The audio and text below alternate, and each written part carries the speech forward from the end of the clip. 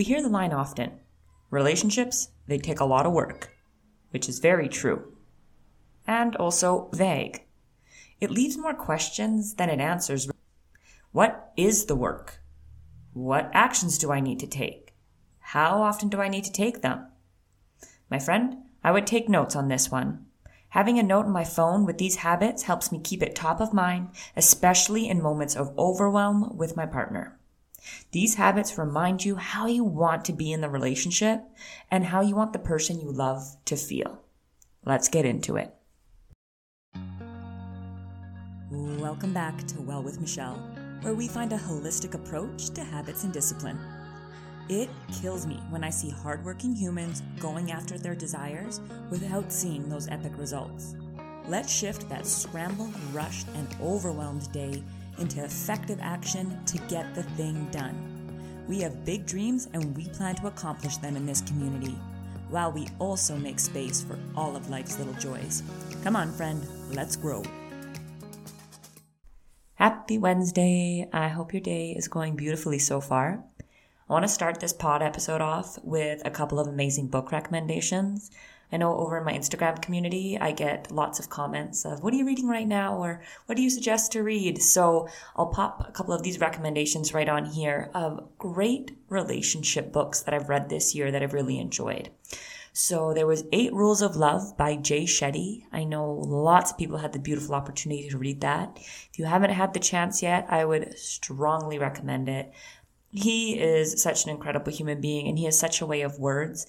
And that book's not only about being in committed long-term relationships. It is before you get into a relationship, how you want to be yourself while you're in a relationship and then after a relationship or if you're ending a relationship. So it's excellent right across the board. Then also another book that I highly recommend is Sex Talks. It's by Vanessa and Xander Marin.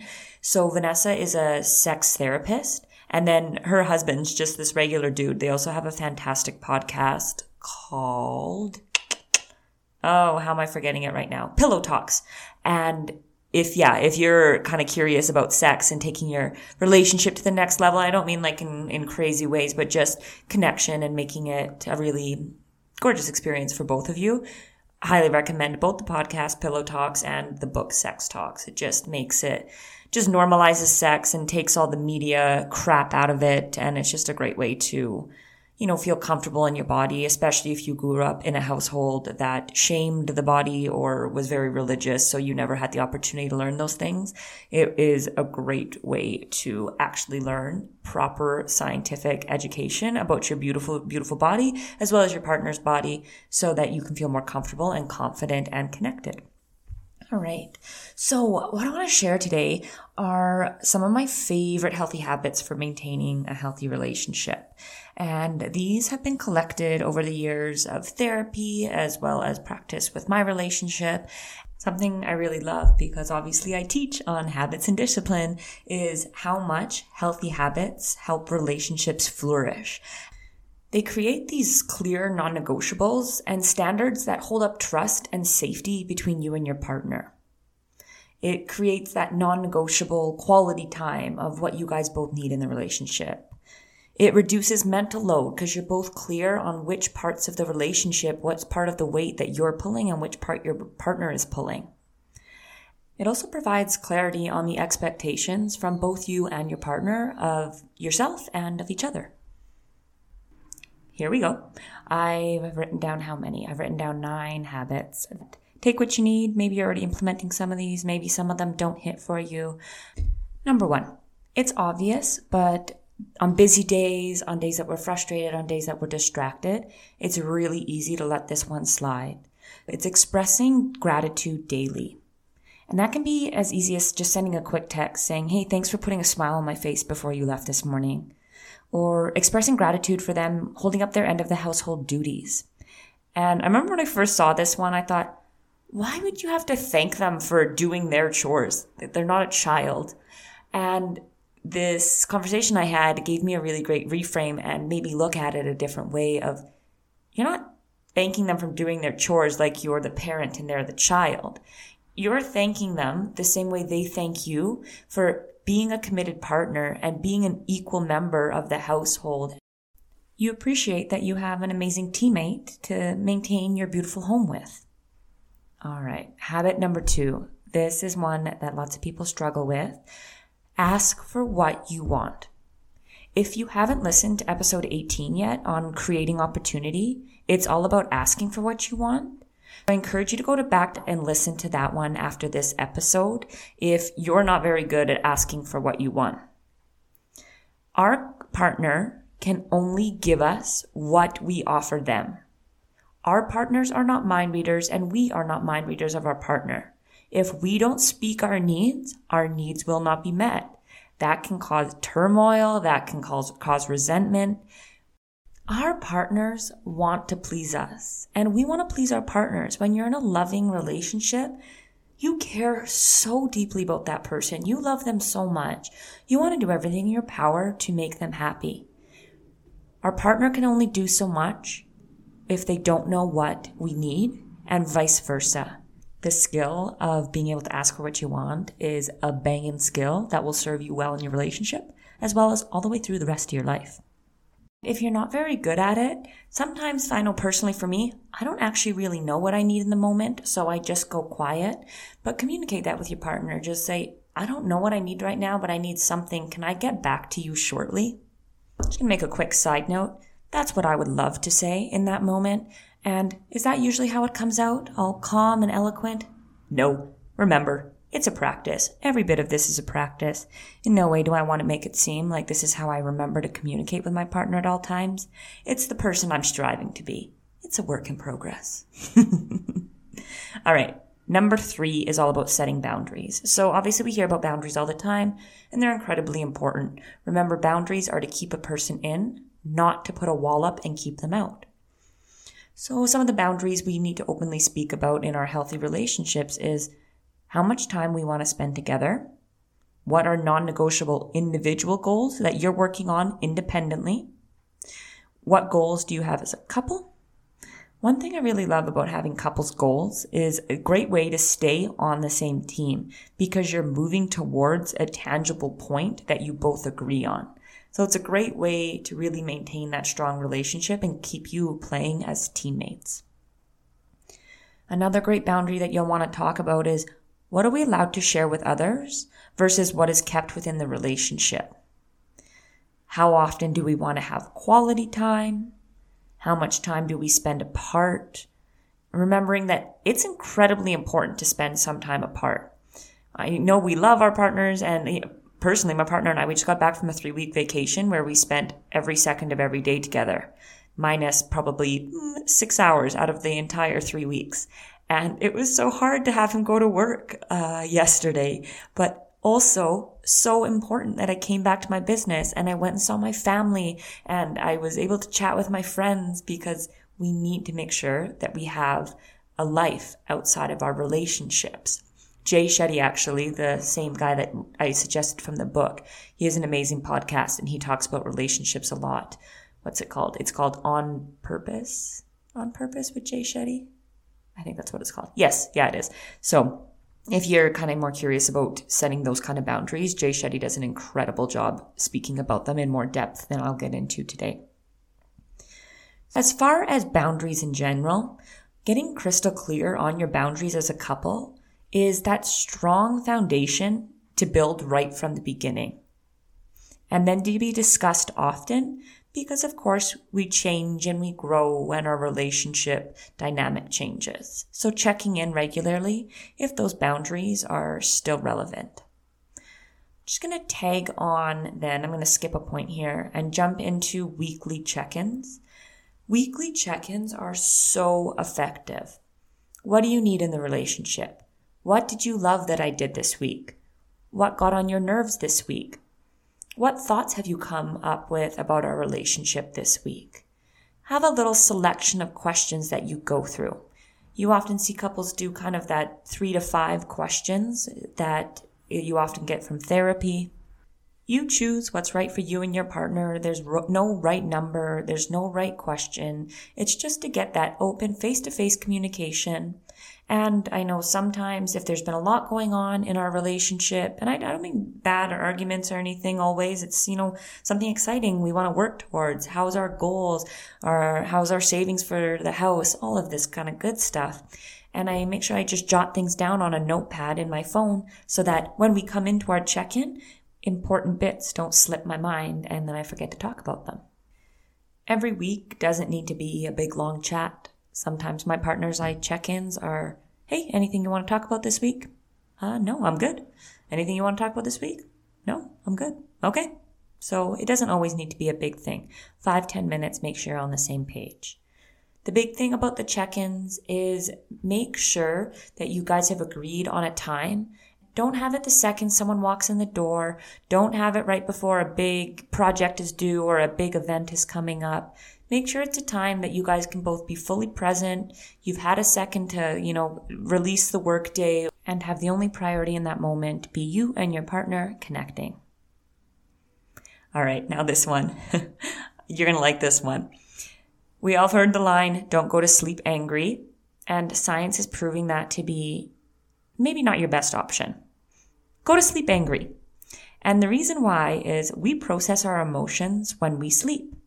So much like the lymphatic system cleanses our bod, the glymphatic system cleanses the brain while we sleep. Dr. Andrew Huberman, if you're not familiar with him, he has the Huberman Lab podcast, does a couple of excellent episodes on sleep if you're curious about more details surrounding that. Fantastic.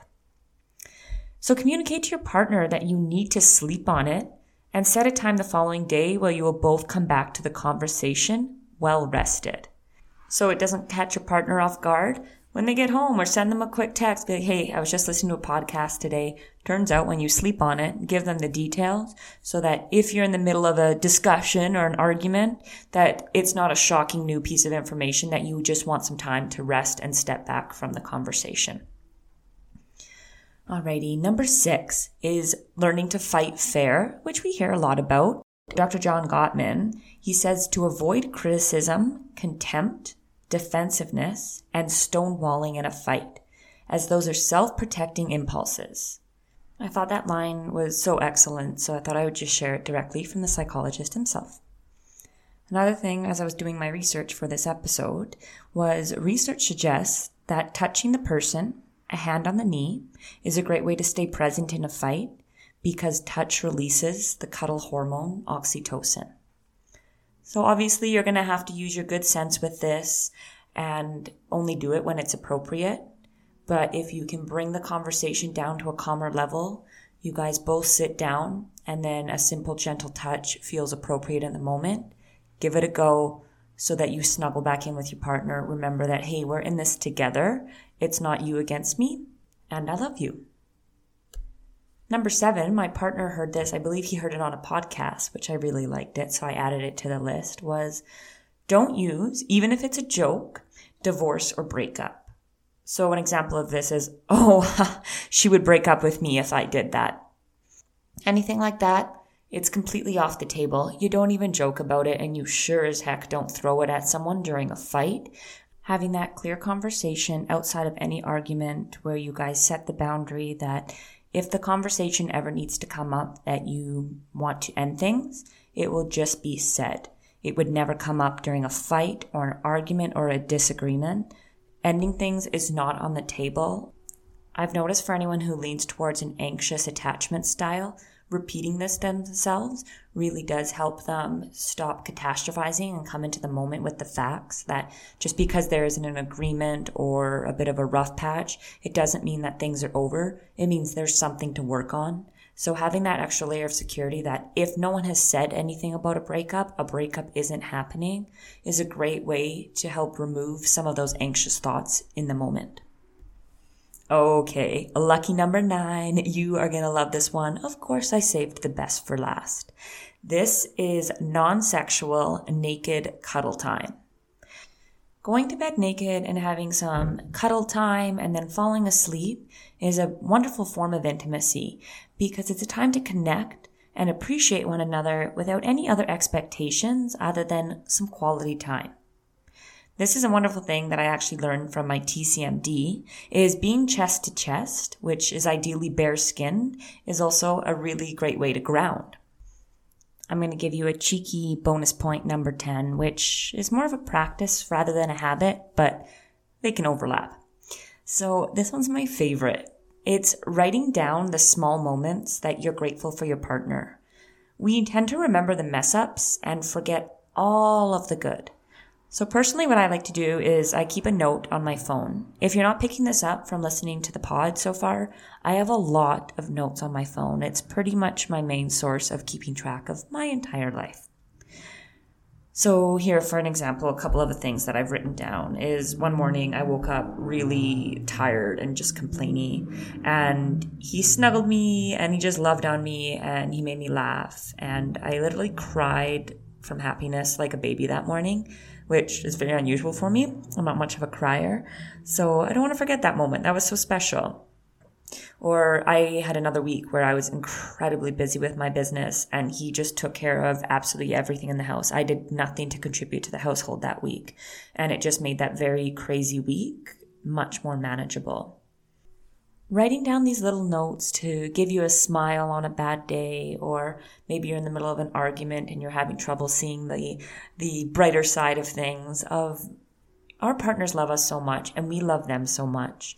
And the more we come back into the present, we react with love and compassion and empathy and understanding, our relationships are going to thrive in that kind of nurturing environment. I'm going to remind you one more time that no relationship is perfect. No chance that you're going to respond like this every time. Nobody does. And that's okay. It's the practice of it.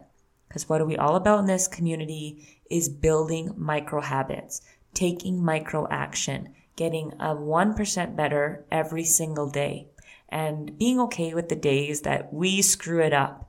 And when we screw it up, taking ownership that we did, going to your partner, swallowing your pride and saying, hey, I'm very sorry, I messed up. With nothing else behind that. No justification, no explanation. I'm sorry, I messed up. You can tag on an I love you at the end of that. That's pretty much the only thing you're allowed to add on to the end of an apology. And then change the action for next time. Okay, as always, I'm here to see you thrive in every habit aspect of your life. If you have topics you want to hear more about, my friend, I want to hear from you. So come join me over on Styles Coaching. That's STILES Coaching on Instagram. I love hearing from you in my DMs. I love hearing what you want more of, what habits you're trying to break, what habits you're stucking with and not able to drop. Whatever it is, come talk to me. I want to serve you in a big way, and I got to know what you're thinking to do that. All right, have a great rest of your day, and we will talk to you next week. My friend, thanks so much for sticking around. You know when you really, really want something? Whether it's the healthy body, the business that fills your passion and allows flexibility in life, more ease and control in your day-to-day, you're taking the action without seeing the results. This is because consciously, you absolutely want the thing. Subconsciously, your mind is rerouting you back to the action you have always taken, which is getting you the same old results. Right as you're falling asleep or waking up is your most powerful way to access that subconscious mind. This is something called the theta state. Listening to subliminals is a powerful way to reprogram the subconscious mind while you're in this state. All you have to do with these subliminals is press play and go to sleep. I like to think of it kind of like a protein shake. While a protein shake is absolutely not required to reach your goals, it makes it a hell of a lot easier. Same with subliminals. It's a no extra time to get closer to your goals and your dreams faster, to reroute that old programming and start to build an irresistible life. Click the link in my bio for more.